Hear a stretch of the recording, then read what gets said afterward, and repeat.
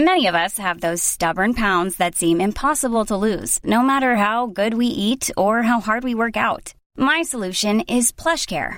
PlushCare is a leading telehealth provider with doctors who are there for you day and night to partner with you in your weight loss journey. They can prescribe FDA-approved weight loss medications like Wegovy and Zepbound for those who qualify. Plus, they accept most insurance plans. To get started, visit plushcare.com/weightloss. That's plushcare.com/weightloss. You're listening to the This Life podcast with Dr. Drew Pinsky and me, Mike Catherwood. That's right. We're doing it this time. So check it out. Thanks for listening. You live. I dig that. You live right there in the opening. It's we should really hammer home what that is. Okay, well, hang on a second. So let me just say. No, I'm kidding. No, sincerely kidding. No, we're going to talk about where that came from. So, okay. But just a second. So this is a special This Life podcast. Brought in my radio partner presently. You can hear us both on KBC 790 AM, midday live, Monday through Friday, noon to 3 Pacific time. So our number here is 323-649-8268 if you want to call and be a part of the program. And so You Live. Tell the story. There's a scene at the end of Boogie Nights where Dirk Diggler is no longer, formerly Eddie Adams, he takes on the moniker Dirk Diggler. And he's no longer like the head porn guy. He's no longer the rock star of porn. The videos are taken over from film. Right, and he's hit hard times because of drugs, and he is broken and high and tweaking out on meth. And so Johnny Doe has taken over for Dirk Diggler. And Johnny Doe's character, he plays like a hard-boiled cop. Maniac. And in one of the scenes of his porn movies, he is a gun to the head of a young lady who is filleting him. He's deciding whether or not this blowjob is good enough for her to live. If not, he's going to shoot her. And then he decides, yes, in fact, this blowjob is good enough. You live. You live. And he screams it out. He's like, you live, bitch. Yeah! And so that was his voice, the opening of this sequence. Yeah. And for years on Loveline, we just because we thought that was funny, we started saying "you live," and then it became a greeting. Naturally, it became like kind of this positive rally. No, it call. became "you live" became like a first of all a code, like just the way you'd say. It was like our Baba Booey. Or, no, hey now. It was like hey now for the Stern Show fans out there, and it became more generalized even to be like aloha. It's like hello, goodbye. It was like a greeting. I agree. Yeah. So it was great. Let's bring in Dave Navarro. How about that? All right. Hey, man. How are you guys? We are good. Thanks for having me. Dave Navarro. Does Dave need an intro? He's one of the most important figures in alternative rock music. Yeah. I mean... That's very kind. Peppers. Were you in Chili Peppers when Bob Forrest was hanging around with them? No, but I knew Bob Forrest from the Jane's Addiction days, early days, 1988, 89. Actually played with Thelonious Monster a number of times and did a lot of drugs with Bob, too, as I'm sure you can imagine. Everybody did drugs with Bob, but he freaked everybody out. Well, he was one of those guys, and God rest his soul, like Scott Weiland was, who, when like-minded people got together and did drugs together, there was one guy where we all looked at each other and were like, "Oh, thank God we're not like that guy." Because that's the guy the Chili Peppers all looked to and went, "Oh no." Well, we would be sitting there with needles hanging out of our arms, going, "As long as we're not doing what Bob's doing, we're okay." And it says a lot to the recovery community that he is now a big part of. I mean, it's amazing, and it is such a testament to how well that community can work for people. Yeah, if someone who's fallen that far can be doing what he's doing and living the life he's living. Yeah, and everybody knows the guy or gal who's not doing too well that somehow turns it around. Bob was written off. I mean, we all wrote him off, because he was in and out for a decade. But he's one of these guys who would come pound on your door and you'd pretend you weren't home.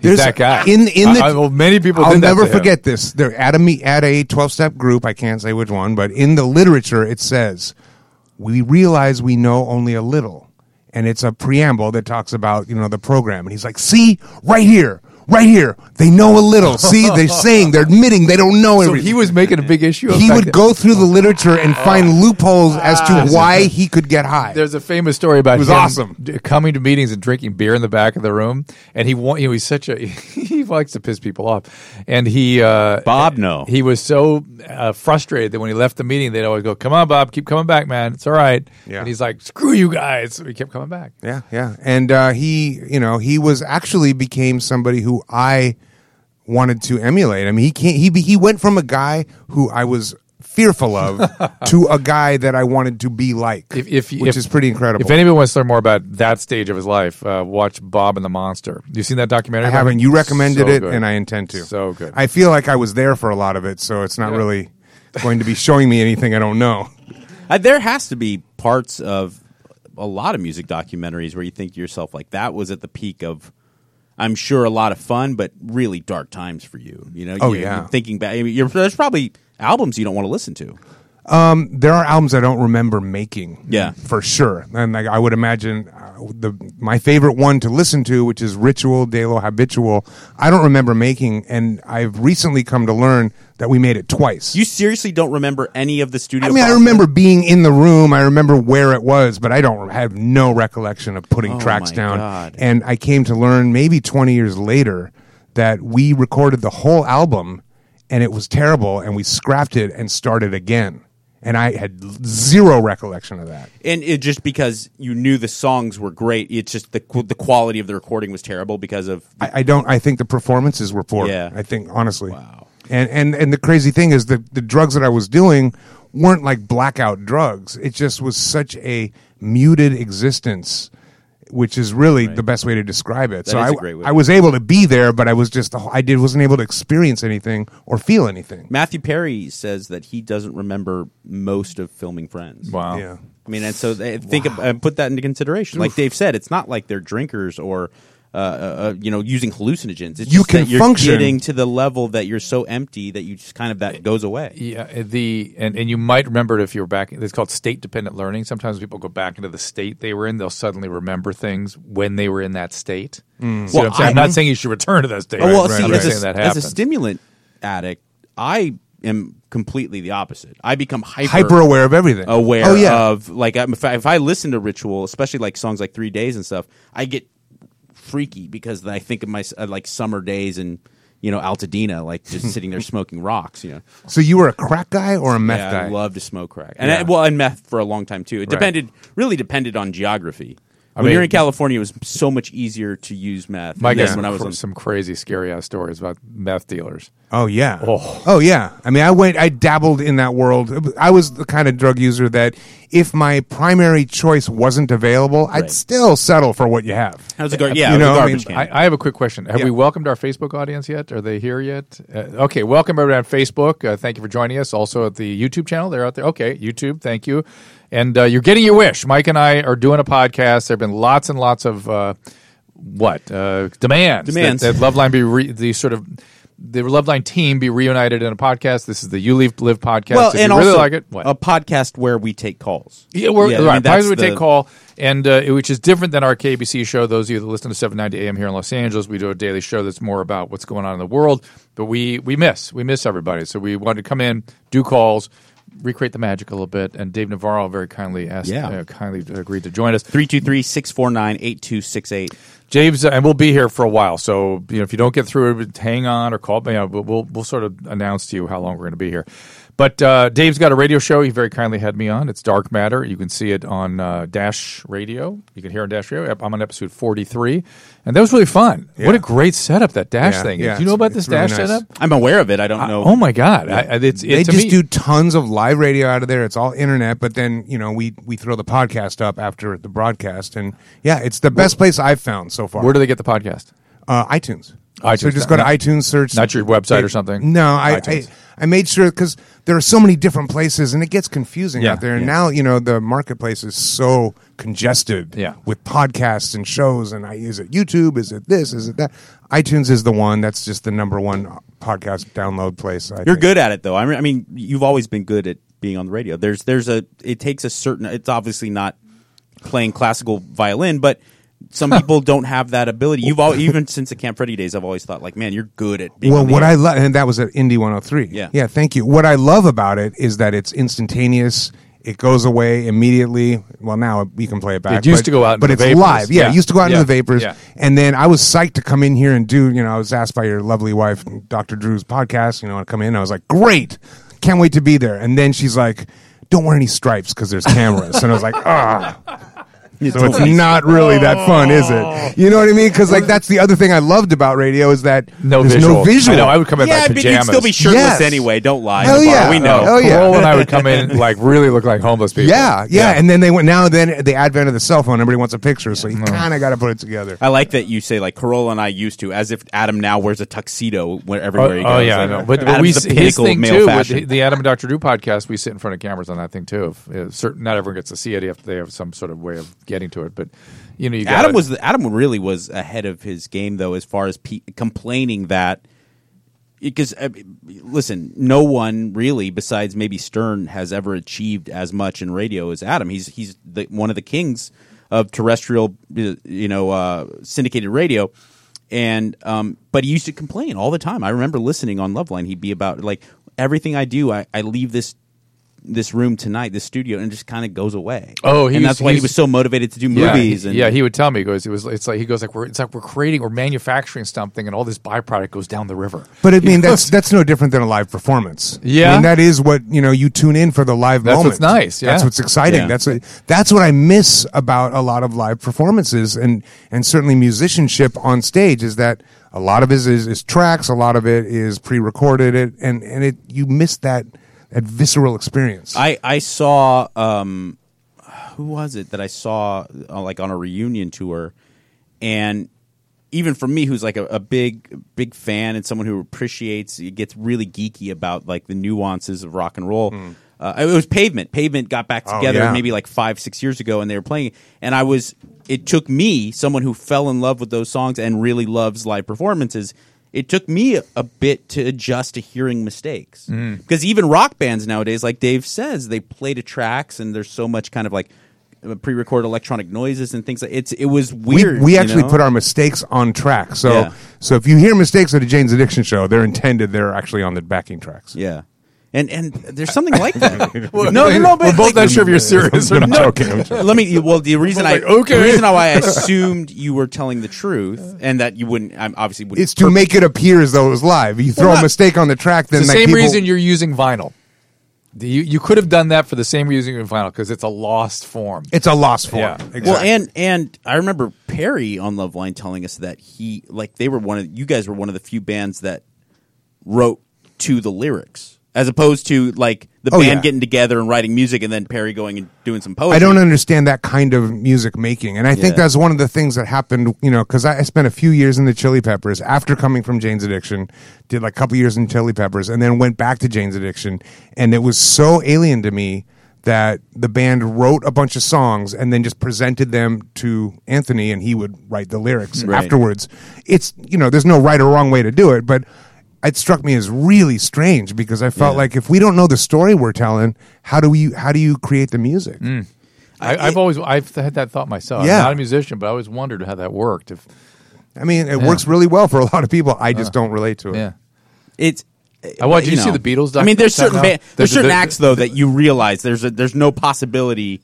I just watched they would do the opposite. I just watched the Beatles thing, Touring Years. That doc, is that the one you saw? No, it's another good one. It's a Ron Howard film. Oh, the Ron Howard thing. Yeah. There's several parts to that, correct? I saw the Touring Years. I guess. Okay. Yeah, it was pretty amazing.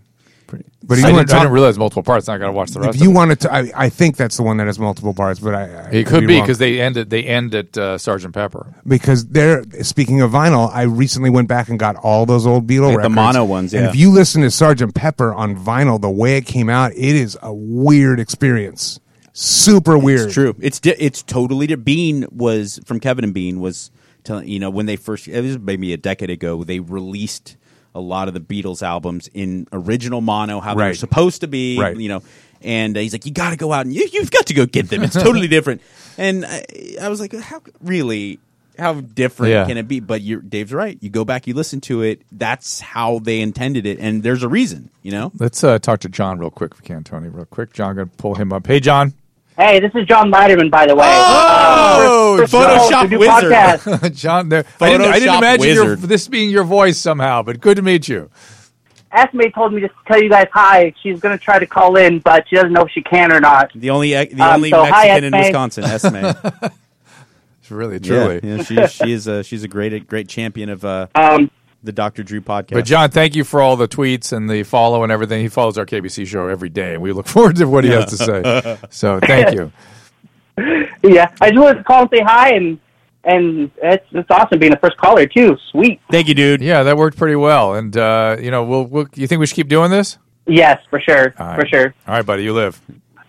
Get going you on. live too. You live, sir. Get going on some Photoshop for us for this show. He's going to be up with it. He's going to be up with it. I will do. He's very he's I don't like it, but he steers away from you and I having gay sex in the Photoshop. Oh yeah, like I'd appreciate. You keep putting that. I in would Photoshop. appreciate it if there was like some serious. And my gay listeners action. have no problem with that. Yeah. So talk a little bit about Ink for a second. What do you want to know? Where can we see it on Spike? Oh, right? my show. Yeah. Ink Master. It's Yeah. on Spike TV. It's Tuesdays from, I think it's at 10 p.m., I think. I haven't seen it in quite a while. 6 seasons? How many? We're on season 9. We're starting season 10 Okay. in a couple of months. It's a great show. It's very enjoyable. I have tattoos. I like the art. I like the culture. But even you had to, like, after season 1 or 2, you're thinking to yourself, like, okay, I'll cash this check, but there's no way. I didn't think in a million years. 10 seasons of this thing. But, what we've come to learn is that it's fascinating to watch people, whether you're a fan of tattooing or not. Yeah. It's fascinating to understand and see the artistry at work. Yeah. Because really that's the star of the show is the artistry. And I think that people who aren't into tattoos, like my father watched it with me one time and was really blown away with the fact that this is a legitimate art form that requires skill and talent. And, I think if anything good has come from the show, it's that we've made that globally a little bit more known. I think that is for a lot of people from any generation kind of before probably anyone Drew's age and above is that they just up until recently did not believe it was art. Yeah. It was it's something dirty sailors did. Certainly when I was growing up, for sure. But what did my wife just ask you when you came in here? She asked me for a recommendation for a tattoo artist in New York. And I told her what to get. Crazy thing about the longevity of the show, last year's winner, Ryan Ashley, was not a tattoo artist when season 1 premiered. Oh my God. Wow. Yeah. And then went on to win the whole thing. That does not help things when you hear things like that. When I've talked to plenty of people who have a decades long career in radio who are like, I grew up listening to you.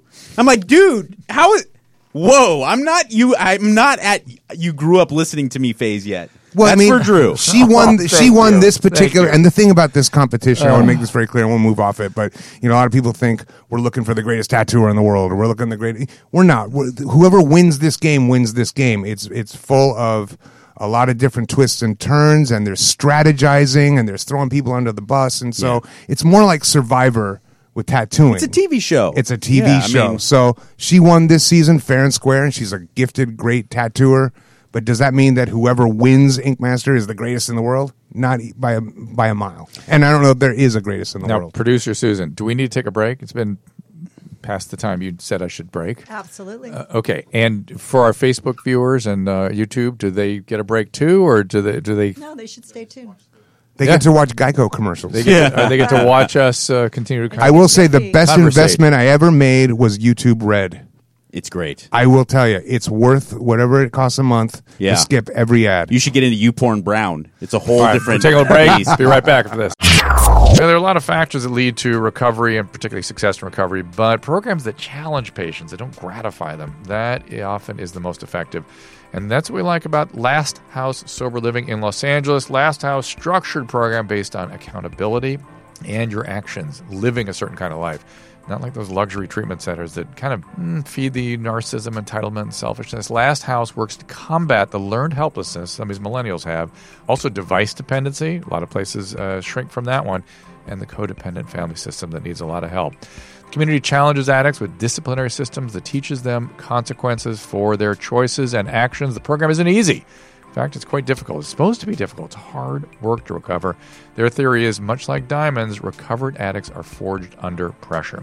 If you or a loved one is looking for a program that aligns with so many of the characteristics we believe lead to a successful recovery, please have a look at Last House. Learn more, visit thelasthouse.net. Again, that is thelasthouse.net. Visit them today. Welcome back. This is a You Live special This Life podcast, and we're on YouTube and we're on Facebook, and we appreciate you guys all being here. And the reason, amongst other things, there was a big demand for Mike and I to recreate the magic again and take calls, which we're anxious to do. We'll get to in just a second here.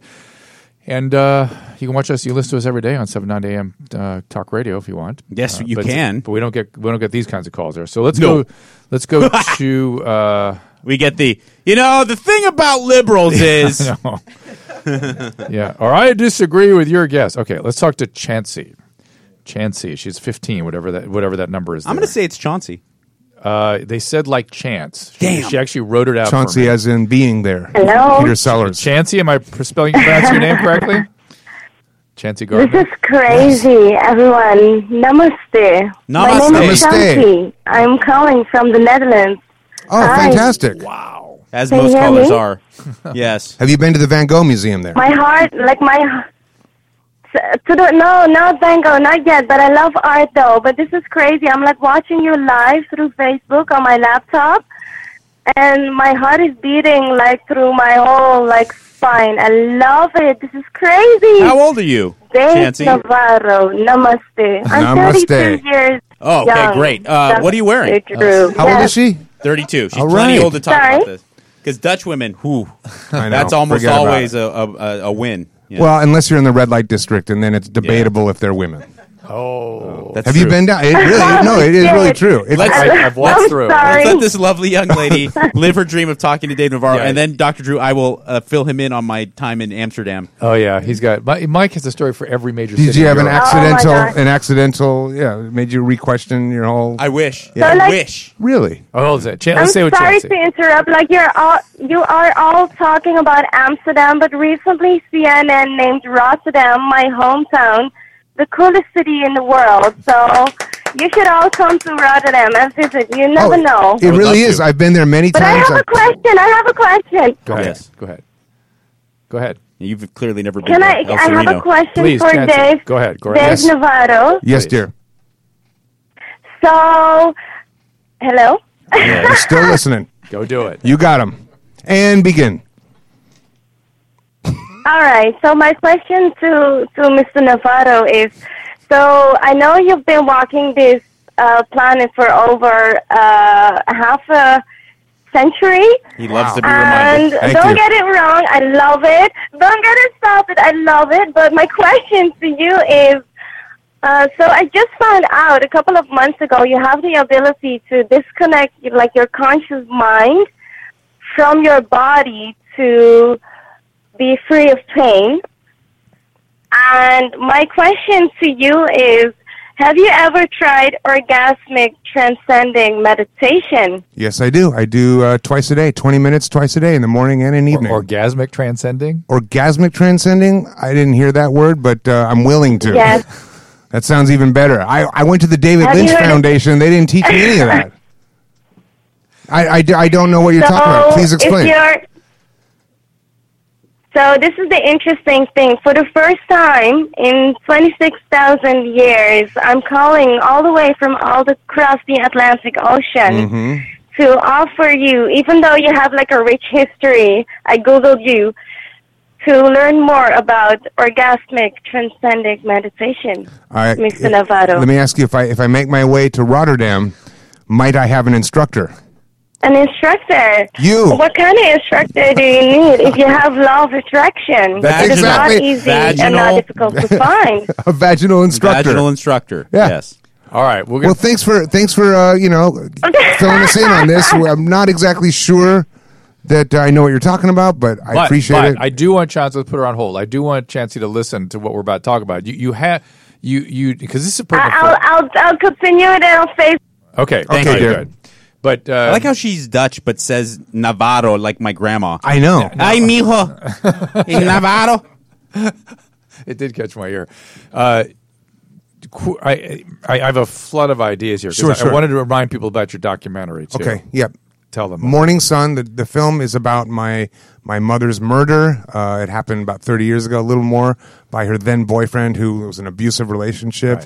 It domestically violent situation went unreported because of a lot of shame and a lot he of fear. goes back into prison and talks to this dude. It's quite a moving No, documentary. I watched it. It's fantastic. Okay, so That's available on all the platforms, iTunes. I bring Amazon. it up because that's a little snippet of the traumatic history. Sure. There it is there, the Morning Sun. Thank you. The traumatic heritage, in your childhood and young adult, young life.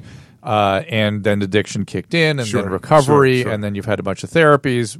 You're doing something very interesting now. Mike, do you know about this? No, this will. I'd love to hear. Because Dave, I really was excited for you to talk to Dave because his recovery reminds me of yours. In that It's shitty? No, it's not shitty. But he had some shitty feelings left over. Oh, okay. And so he keeps kind of his recovery is on point. He's doing his stuff. He's had lots of therapy and gotten sort of as much as he can. And gotten a lot out of it. Let's be lot. fair. My life has become beautiful. Now it's just a matter of feeling it. Right. His feelings aren't connected, or at least the good feelings aren't so connected. Right. Does that I was gonna say resonate for the you? positive ones aren't connecting. Does that resonate for you a It little does. bit? I mean, that I get frustrated that, I haven't been in recovery all that long, but it'll be 15 years in October. It's a good chunk of That's a time. long That's a road. massive Right. amount of time. Anything more than 10 years, you're in 20, people stop counting after 20 Right. times. But my point is that you'd think that after even 7-8 years, Seven's there tough. would be this notion of like, hey, I feel great about life. Mm-hmm. And there was this moment probably around 7 or 8 years where I started to almost get this emotional decline, even though Sure. I continued to not use and drink. Sure. I felt this emptiness that was still existing. Were and you that- still actively working towards your spiritual connection? Because that is the key. And I'm with you in the fact that I tend to put that off from time to time. Right. I no. I mean, in that I thought that as long as I continually, work a program, that I got all bases covered. But And that is part of that program that Right. they suggest is to have a spiritual part of your element of your program that you work on a daily basis. Right.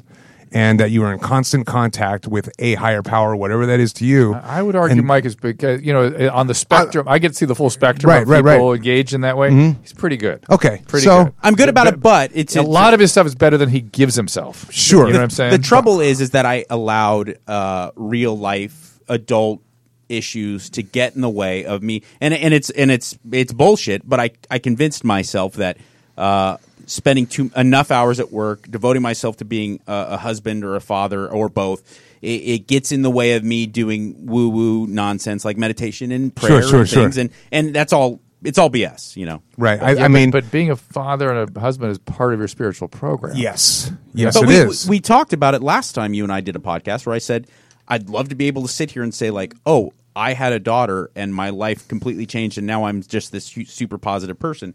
And although I can't express how much I love my daughter, I still feel like, pretty worthless a lot. I still feel like life's not worth living a lot, I mean. So yeah, that's and there's some existential issues that I have consistently throughout my sobriety, and I've been in and out of it. And I think that That's the moment I was hoping you guys would connect on that, Right. Because it feels the same to me. yeah, Yeah. and I've definitely been there, and I struggle with that on it, often, more often than I'd like to admit, Right. to be honest with you. So, in answer to what Dr. Drew's getting at, is I've recently been experimenting and working with the psychedelics. You're not experimenting. You're Well- under a carefully managed thing. Right, but I don't want to be irresponsible about it on a public No, platform. where, no. We're not advocating it. I'm just Right. saying this is This is just something- an interesting. okay. So in- it's an extreme intervention. Yeah, in the sense of opening up, because what really I'm learning is that it's the ego that stands in my way of everything, and so the idea for me is to obliterate that as much as I can, and so I've been working in a very structured sense in the world of psychedelics in a therapeutic sense, and I'm not talking about going to Coachella and dropping acid, you know what I mean, and expecting like my life to, this is, specific treatment with a intention, with a journey, and then integration and processing. If you watch the documentary Becoming Cary Grant, yes, he had the same exact treatment, and I had watched that documentary like the day before I last saw That's you. crazy. Isn't that weird? Yeah. Now, what Cary Grant was doing was microdosing LSD. It's not clear what was going on. That's what they say in the film. No, because he at one point says he was given a large dose, and I was like, okay, I don't know what. I don't think. That was a different time. Right. Who knows what he was doing? Who knows what he was doing? True. But he felt it was very beneficial to him. Yes. I mean, I think what you're saying is really valuable to a lot of people, even people not Well, in let's recovery. be fair. Well, what he's saying is that you need to continue to strive to get better. No, That's really what he's saying. what I'm saying is about this, the ego. this treatment could go bad. Yes, it could go very bad. And it potentially Still could go bad. If there's a trauma survivor and without the right supervision or the right medical care Not only goes that- into this, it could be more traumatic. Right. And the question yeah. becomes, at what point is it worth the risk? That's the point. Exactly. But go ahead about the ego. I'm sorry. Well, I was going to say you started off by saying it's about destroying the ego, which I couldn't agree with more. And you're lying if you say that your ego doesn't get in the way sometimes of being as pure a human being as you want to be. Sure. Understandably, isn't it harder to defeat your ego when you're Dave Navarro, you're perfect looking, and you play sold out shows, and you're this. But your rock perception, star, perception is not what goes on in my head. No, but at the same time, he like, has the I'm same saying exact just- stuff. Justifiably, isn't it harder to defeat the ego when your ego has played in front of stadiums and has sold platinum records and has? Well, let me say this. The answer to that question is it possible to defeat the ego entirely? I doubt it, and I don't think that's smart to try and defeat it entirely because it protects us from a lot of really potentially damaging things. That's what it's for. I would argue that we're using a term that may not even apply to what you guys are. Ego is a very It's very a broad vague term. Yeah. term for defenses. It's a broad. Something is preventing you from connecting to the humanity and to yourself in a larger way. Sure. Yes, and as an entertainer, a healthy amount of ego is important. Sure. It's vital, and that's turned on at a certain amount of time for a performance. I'm talking about the ego that gets in the way of the authentic self. Yeah. Gotcha. Yeah. And especially relating with people now- like you and I. Personally, I think emotionally focused therapy can go a long way for many people to that. Sure. To that end, but it takes a long time and it's a lot of work. And I've been in it for about 17 years. EFT, emotionally focused therapy, or it depends. Oh, what, just therapy. I've been seeing a There's cognitive different kinds. therapist for. Yeah, see, I don't. That's what he's doing now too. Is it CBT? Do you have PTSD? I don't know. You have I mean, you have I a whiff certainly, of that. you have a whiff of that stuff. I had sexual abuse, and I had some issues. Certainly, How old was the sexual abuse? 13. I was just about to turn 14. Oh man. Okay. So you were. Oh man. So you were aware of what's going on is wrong, Right. And you were in touch with the shame. Right. Well, And the that's- shame didn't come into play until after, and that was the strange part. A lot of people pass off, much like when you hear the news story about the 8th grade or the freshman kid who bangs his male kid who bangs his female hot teacher. teacher, yeah. Everyone's like, well, but she was 19 years old. I was a willing participant. Of course, okay. But when I got done, I was like, this is not, something is wrong. Yeah. And it was so bad that I didn't even brag about it to my friends. Understood. You know? Understood. But that's shame. Yeah, for sure. That is shame, and that is something that is traumatic, and that is in the PTSD world. Mm-hmm. We have something called EMDR, which is a type of therapy used to treat and redefine our understanding in the brain of that traumatic event, and hopefully making some kind of peace and moving away from it. The reason I steer away from even like focusing on it in that nature, and I know it's totally it's a juvenile way to look at it, to like rank PTSD. But I have friends that have seen war. I've talked to Of you. course. I've watched your documentary. My mother wasn't murdered Okay, by her but- boyfriend. I didn't get my leg blown off in Here's the Fallujah. interesting thing about that. Yeah. My trauma that I'm working on isn't murder related. Yeah. When I was 15 years old, I knew damn well that was a terrible situation. That was awful. It felt bad. And here's the reason it felt bad: because it's awful. I'm talking about early childhood trauma where the intellect is not intact enough to make those connections. Makes sense of it. And it's just shame and confusion and isolation and loneliness. And that's the stuff that I'm trying to strip the ego away from protecting and get through. What drug is being administered? Is it So far, I have worked with LSD. Do we want to say this? I don't know. We brought up the Cary Grant thing. Yeah, so let's say that. Okay, so we'll say one of the drugs that I've hallucinogen. worked with is LSD. Yeah. And in a very safe And I noticed when setting. You noticed I noticed a difference in Dave when I went back and did the Dash radio show. I don't know if you see it, but I feel it and see it in him. But you've always been such a kind-hearted dude. I mean, you never once seemed there's like a this difference. hard-edged guy. You know, No, it's different. I think that I was a little more in my head. Yeah, Okay. I would agree. You know? I would agree with that. And now we're just having a conversation, and I'm genuinely trying to effectively and responsibly share my experiences. I know that we have a lot of people and a lot of them are potentially in precarious situations. I don't want to. We're not advocating I don't want to advocate anything No. because I've been down. Listen, I've been down. I've been to 12 treatment centers. I've been to 17 years of therapy. I do yoga. I meditate twice a day. Whatever it is. This has to be a last resort and somebody that's well treated and well cared for. You keep mentioning the sexual abuse. One of the traumas that sticks with me that you had was when those kids held your head underwater. Yeah, that was if you pretty remember. bad. If you remember, I felt that before you admitted it to me. Mm-hmm. Which means That's true. it means you're carrying it around. You never really bring up the mustachioed succubus Not anymore, as much no. as you kind of go back to that. Because you dismissed that. What was the age of that? Oh man, Because I have some. 7th grade, like so 12, 11, 12, 13. Wow. All this is going on at the same time. Yeah. That's really that's close to the same age. I mean, I have things like that from when I was 5 years old, and I remember like other kids putting me in like the dryer and turning on the dryer. my God. Scary stuff like that. All I did was internalize it as like there's something wrong with me. There's a reason why I'm the one. You know what I mean? And you make that it becomes a story for yourself that you carry into your adult life, and that's really not serving you or anyone. A narrative. We have to take another break. When we come back, we will do your call. So stay with us. Stay on hold, everybody. If you didn't know already, we have a YouTube channel. Go to YouTube/DRDREW, YouTube/Dr. Drew. See the live videos and podcasts there. Subscribe, and you'll get it when we go live. Find the channel, get the videos today, but also be sure to download the podcast and listen to them as well. We appreciate your listenership. We appreciate your support. And we'll keep this thing going as long as you want us to.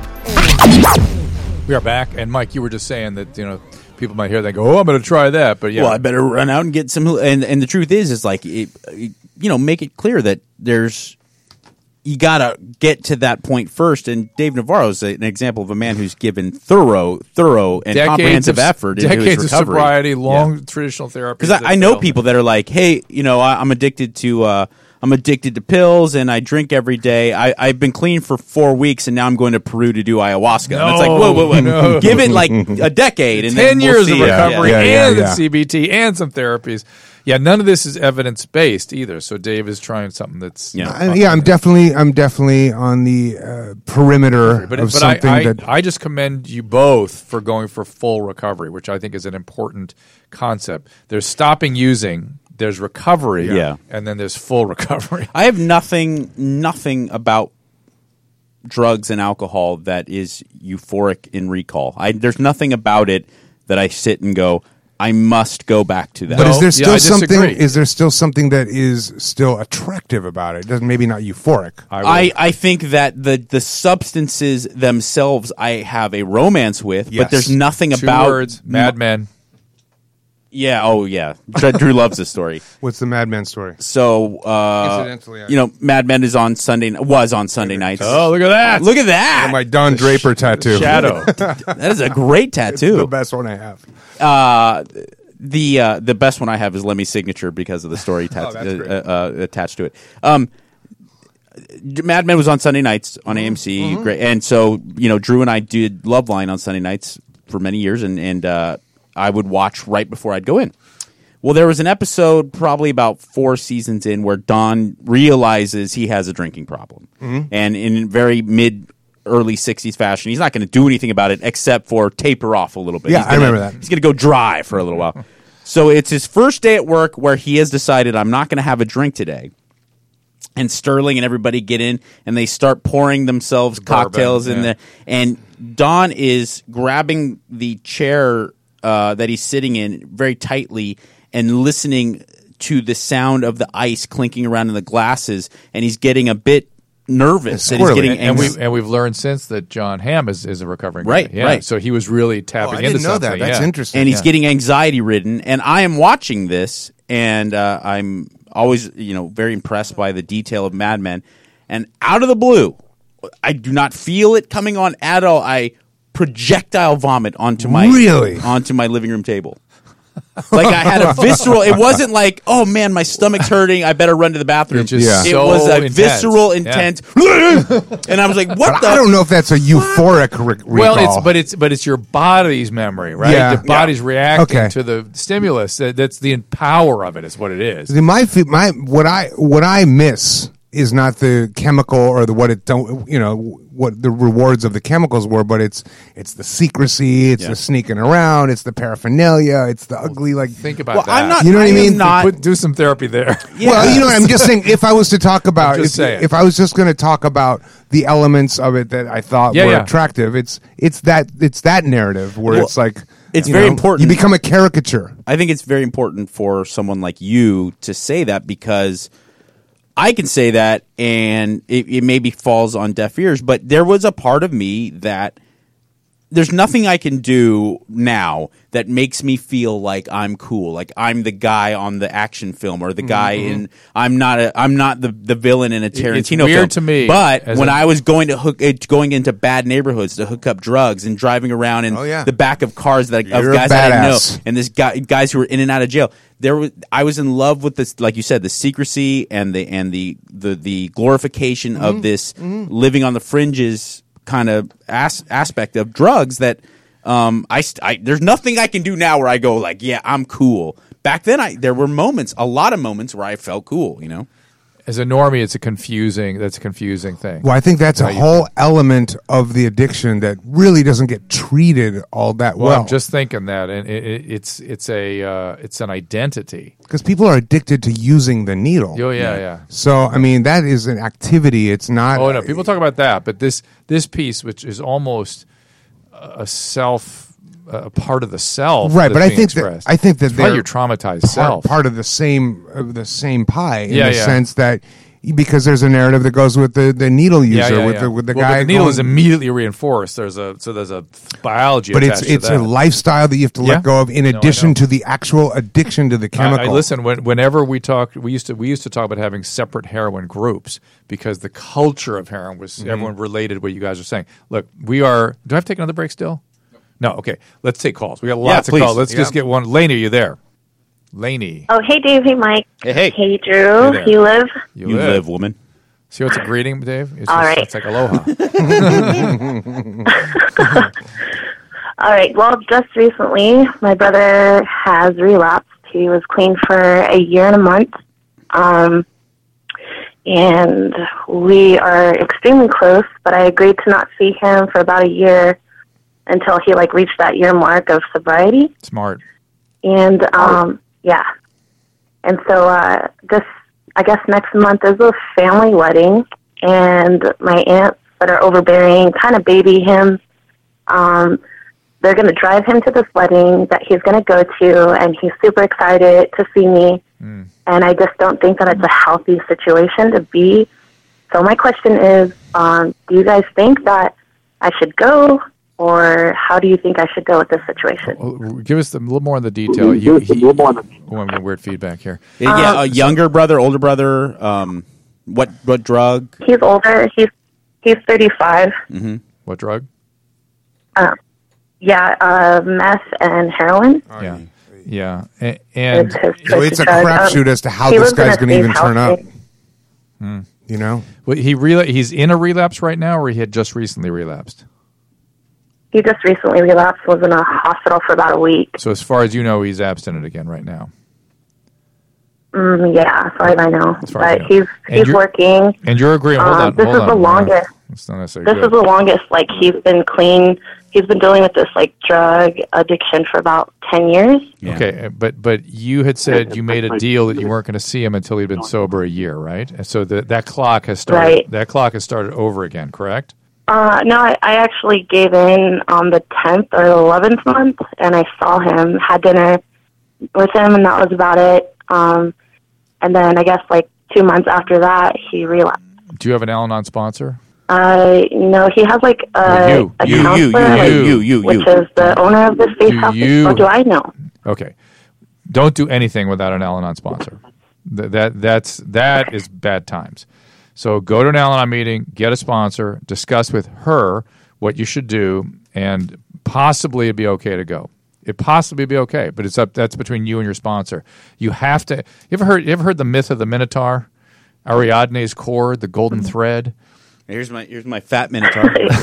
Your fat Minotaur. Look at that. I show it on the video. Show. My friend Ryan as a fat Minotaur holding a bottle of champagne instead of a sword. It's so hot. Thanks. Yeah. I just vomited. You're so turned on by it, too. But is it? How dare I've only beat off to him once. But can she go with somebody supporting her and just, if there's an interaction, say, look, appreciate to see you, but I'm here for this wedding, and this is the intention. I'm not here to catch up. That's right. I'm happy you're happy or well, whatever. But there's no way you can't get sucked in if you don't have somebody there, like a Al-Anon sponsor. That's what you need.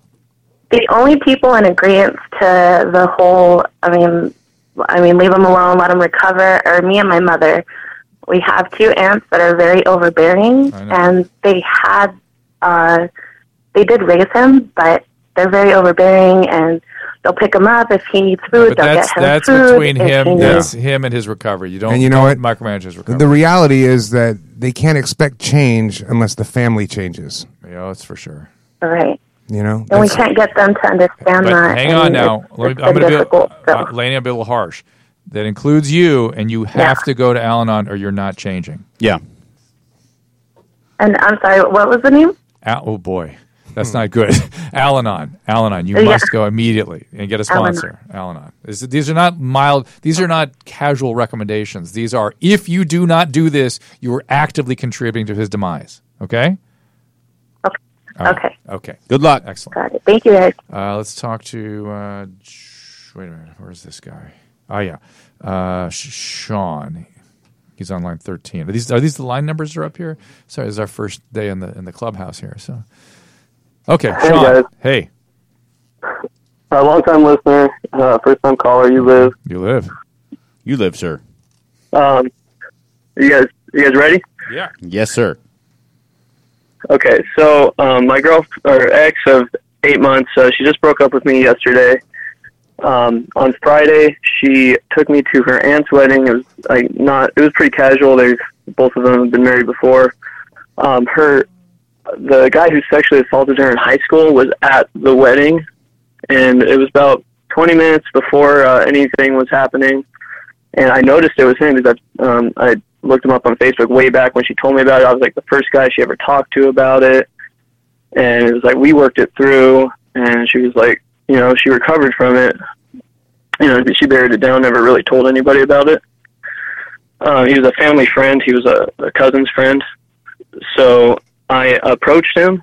I didn't cuss at him. I wasn't ready to fight him. I approached him like, hey, man, you owe her an apology. And then maybe about 10 people saw this scene. And the cousin, I had to, he grabbed me and pushed me away. And so I assume he knows. And then her dad came walking up, and I broke down in front of him. I was like, hey, that's him. He's right there. Why don't you, does the dad, well, why is this okay?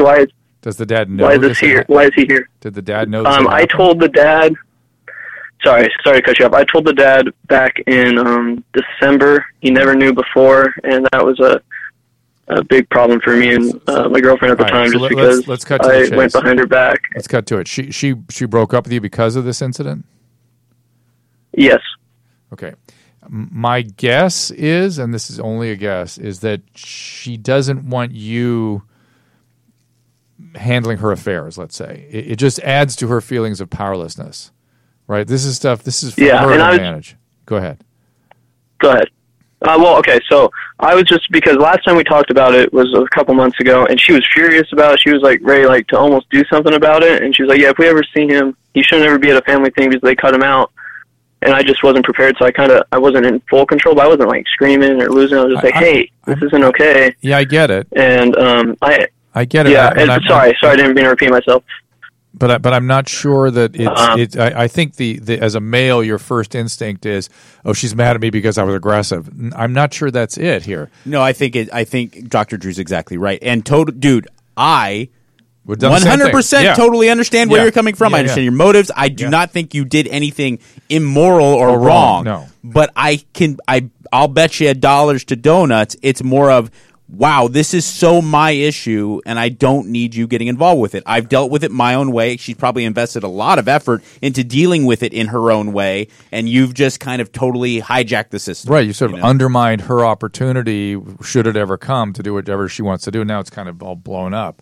So I don't know. Got it. I understand. That sounds absolutely right. I haven't heard that perspective yet. I remember a call we had on Loveline a long time ago that a husband was mad at a wife was mad at her husband because her dad used to molest her. And she had worked a long time to get this guy so that at least the dad and her were on good terms somewhat. And he's like, no, fuck that. He molested you for a decade. I'm going to go in, and he physically confronted the dad. Of course, his motives were pure, but she was furious at him because she's like, I've worked with therapists and different doctors for however long to get to the point where I'm at now, and you just took it upon yourself to do what you think is right. And that's where I think people get kind of, pissy about it. Okay. Thanks, Sean. Yeah. We got to move on. Good luck, buddy. Hey, thank you, guys. Well done, buddy. Yeah, have a good day. All right, man. We've got to go now to we're going to take Melissa. She's on 16, whatever that is. This is for you and Mike and Dave here. Go ahead, Melissa. Hey, Dr. Drew, Dave, hello, other Melissa. dude. What's up? Other dude. What's up? What's happening? Is there anything else we can do for you? My question was to Dave. I was wondering if he has any tips on staying sober. He mentioned, getting out of the head. I think that's my biggest challenge with 5 years of sobriety. One of the best ways. How do you do it? I mean, I go to live shows. I'll tell you, the number one best way to get out of your head in recovery is to be of service to others. Be of service to others. Help someone else. But not. It's not. I think people get confused about service because they see Angelina Jolie out there serving the world. I don't mean that. You mean just paying. You mean blowjobs. Paying attention. Actually, I just servicing, get on your knees, volunteering service to cats. someone. What I mean is hold the door for somebody. Yes. Be kind to somebody. If the person at Starbucks is an idiot and doesn't listen to the order that you said because youth of today is used to texting and reading, so they don't hear anything anymore, which is, by the way, if you notice, I've snuck my own little agenda in there. Be kind and patient. And be honor that person in some way. Like identify something in that person that needs to be served and serve it in that moment. That's what I mean. One-on-one is where this happens. Here's another thing. 5 years. Actually, two things. 5 years was when I really started to struggle. So I'll just give you that. 5 and 7 are tough. I will give you that. So that maybe there's comfort there in numbers. 10. Secondly, 5 years sober. Are you sponsoring anybody else? She's not really sober.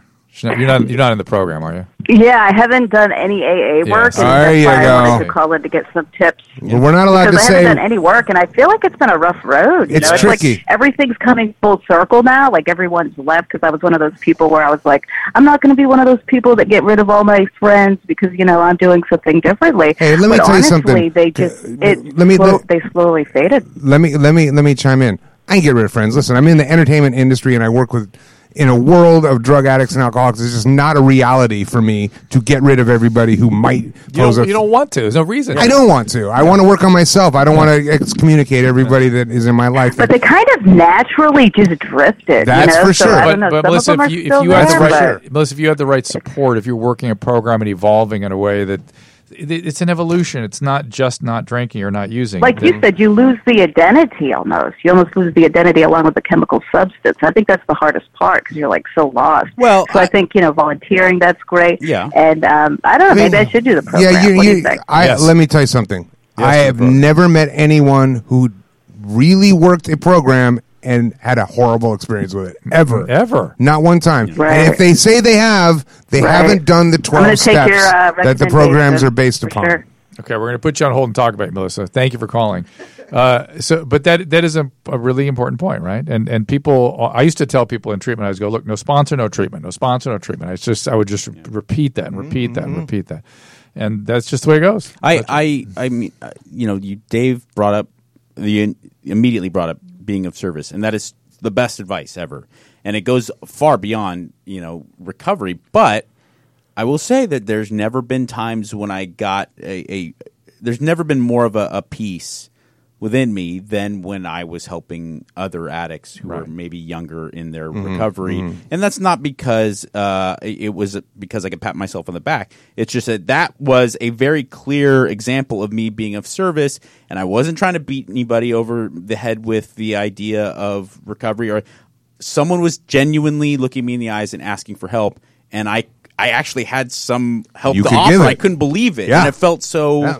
It was those were those few moments when I could really pick it out and say, like, this is what it means. I mean, even in my job, like, if you want to talk about egos, we're talking about rock music, a band of egos. That's all it is, right? So when I find myself getting in my way, getting in my head, getting carried away, I'm not saying be a doormat, but I'm saying I can pause and say to myself, okay, this is obviously getting very sticky here and uncomfortable. How can I serve this situation? Right. Or how can I serve myself? And sometimes serving myself by removing myself from it is the right action. But it's being able to have clarity to make that distinction and not perpetuate the problem, which is what I tend to do when you're unchecked and untreated. With that, gentlemen, we've got to wrap this thing up. All right. It's been good times. Yeah, it's been very good. I appreciate it. Thank you so much again to Dave Navarro. Dave Navarro on pleasure. Twitter, Dave Navarro. And then is there anything else you'd like to plug, sir? Ink Master, Spike Dash TV, Radio. Dash Radio is where my podcast is, and iTunes, and just Dark Matter on iTunes. It's just honestly just a pleasure to be here. I appreciate you. guys having me I feel like we've lost track of you for a little while. It's good to see you back again. I'm glad to be back. I've known you a long time. I know, it's crazy. It's crazy. Yes, we understand. You guys don't look your age. You're all Dave doesn't. I just thought he'd stayed the same. But it makes a weird deal with the devil or something. He definitely made some like Robert Johnson Crossroads deal with the devil. I'm not opposed to that deal. Believe me. Thanks to Facebook Live followers. Stay tuned for another hour of Radio History. #YouLive. Remember, you can find all these podcasts at drdrew.com. The Dr. Drew podcast, the This Life podcast, and the Adam and Drew podcast, which is available 5 days a week. Find them all on iTunes and rate us 5 stars. Subscribe and get it first. And if you're really happy, click on the Amazon banner at drdrew.com to help support the show. We'll thank you for it. If you join the email list via drdrew.com/contact, we'll send you a weekly infusion newsletter with Dr. Drew's news. We're so grateful when you get in touch. We read all your emails and we'll bring you the subject matter you want to hear about. You live.